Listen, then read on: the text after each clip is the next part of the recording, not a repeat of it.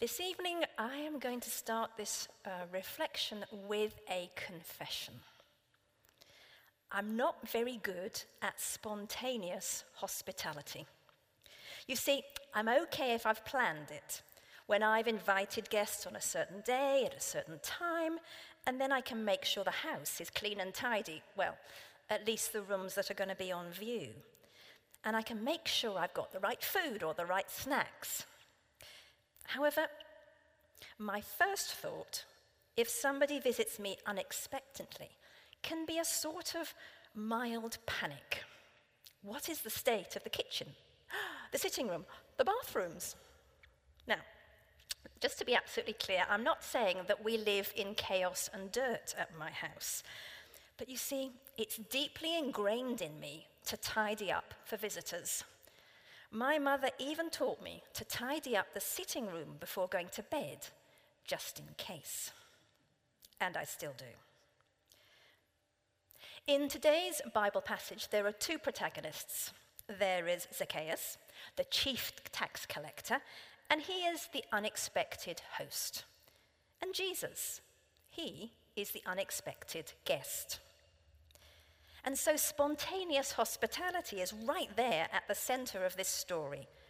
Now, of course, I think it's highly unlikely that Zacchaeus panicked about the state of his house or whether his larder could cope when Jesus invited himself for this visit.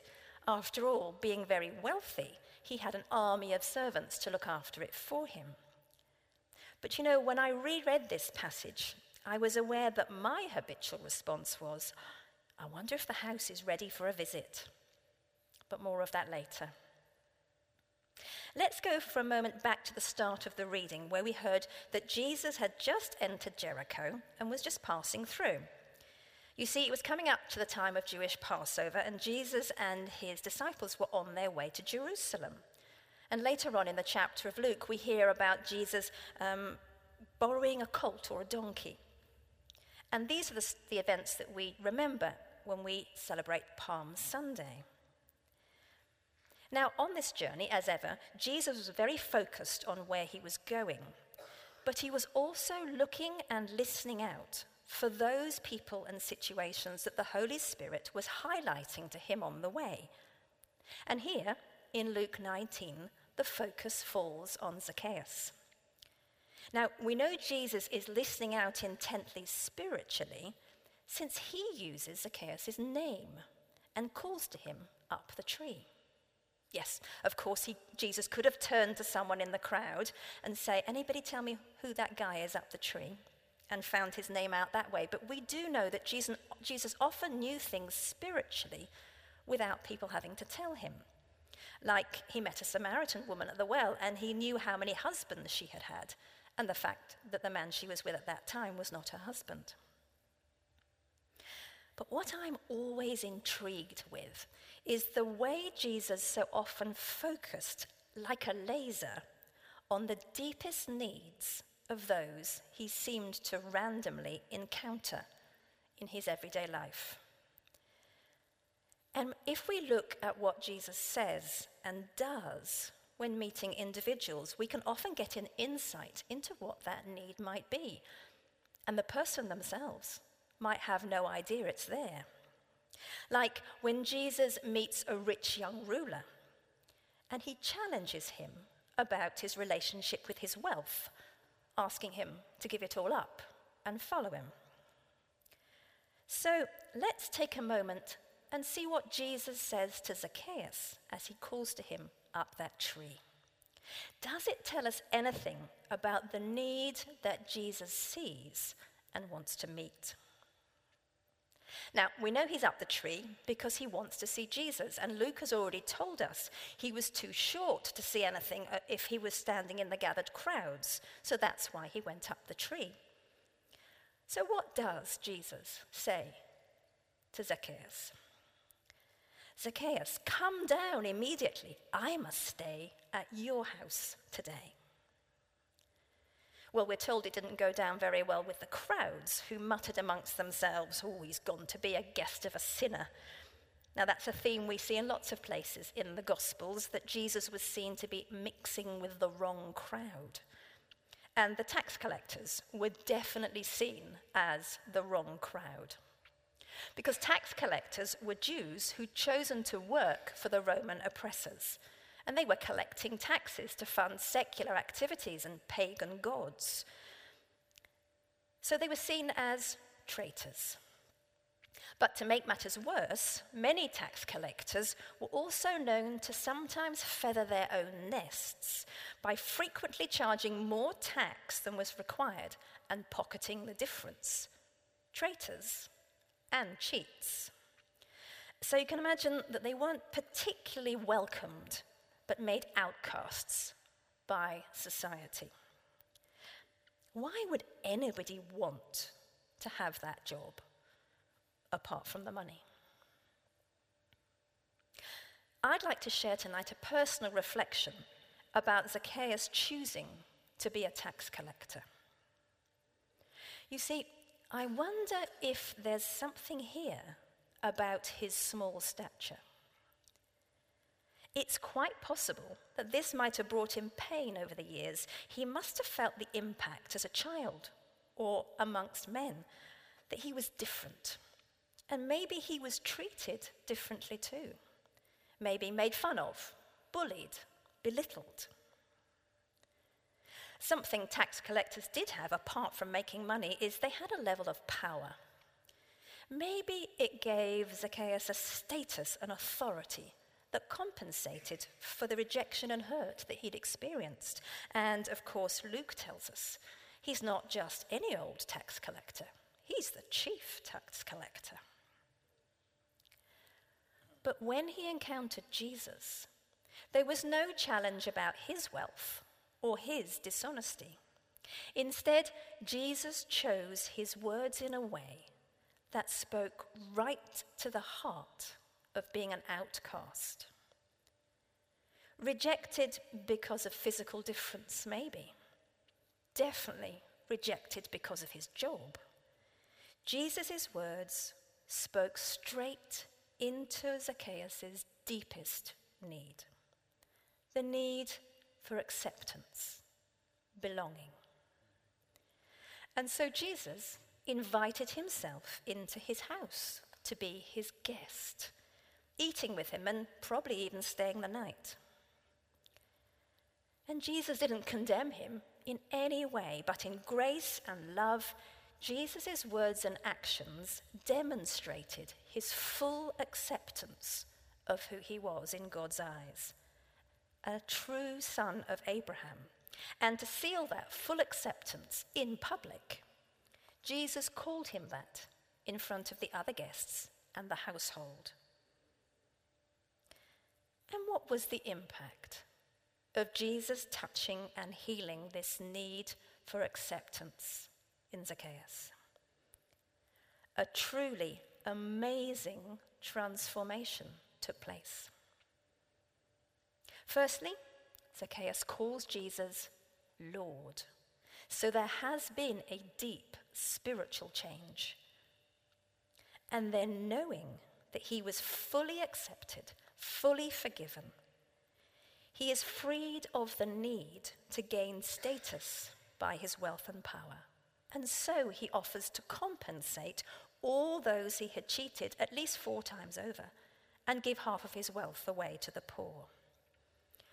What an impact unconditional love and acceptance can have.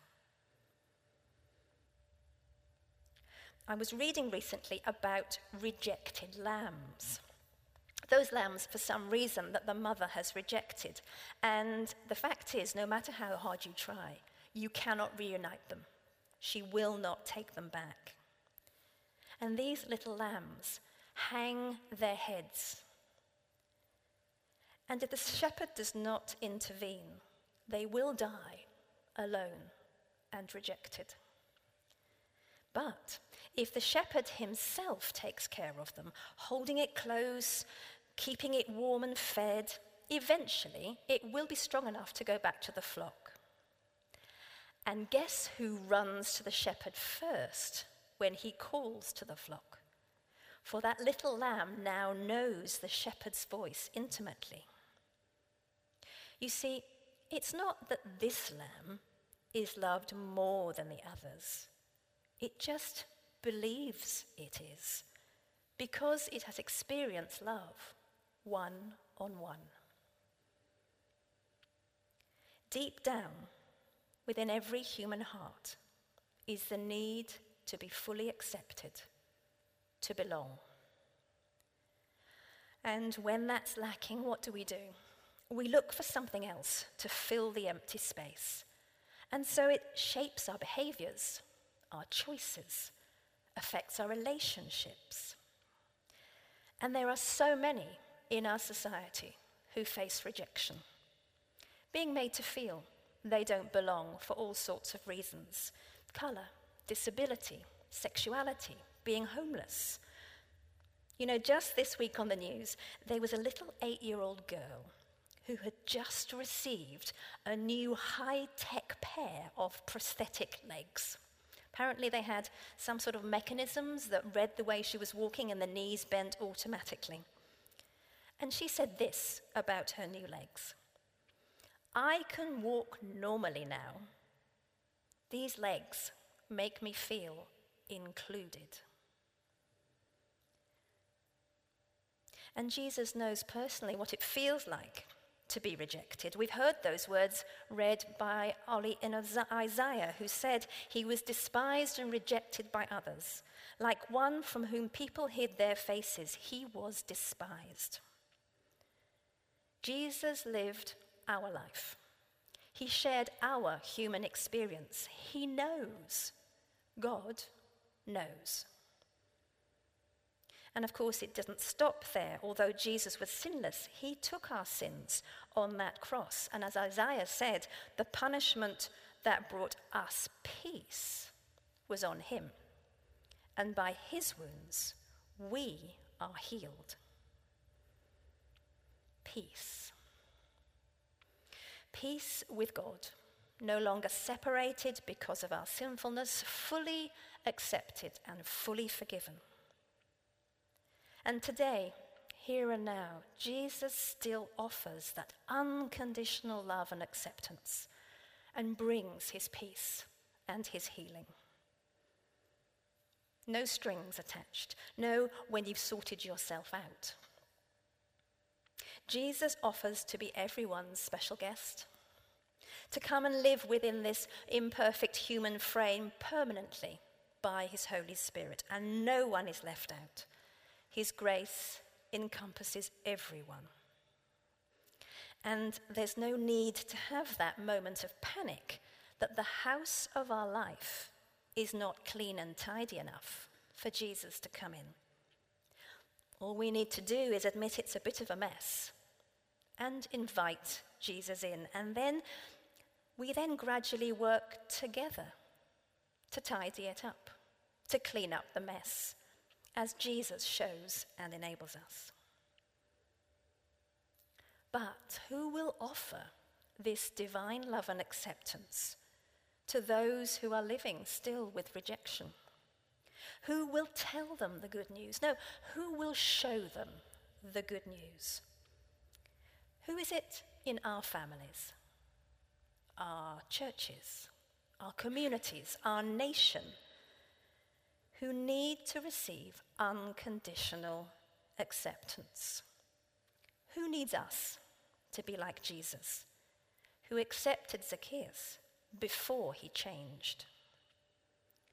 For in God's kingdom, true change, true transformation comes because we are first unconditionally loved and accepted. You see, we love because God first loved us. And as we take this journey of faith, that acceptance and love and forgiveness is active in our lives every day.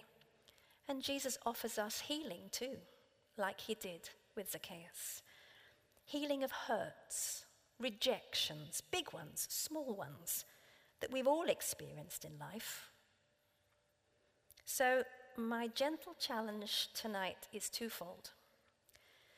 Firstly, will we ask God to help us see others as he does, and to let the love of Christ flow through us bringing acceptance and healing to all, not demanding they change first. And secondly, will we let Jesus come into those deep places in our hearts? Maybe hurts and rejections we've hidden away for years just so we can get on with life. And in a moment we will have time to do just that. Now, memories may have been stirred by what I've been saying. And so I invite you to offer those to Jesus when we come to our time of prayer. But if that's too much, please be kind to yourself and just sit in his presence and let him touch you. For we have come to meet Jesus here, and he has met us.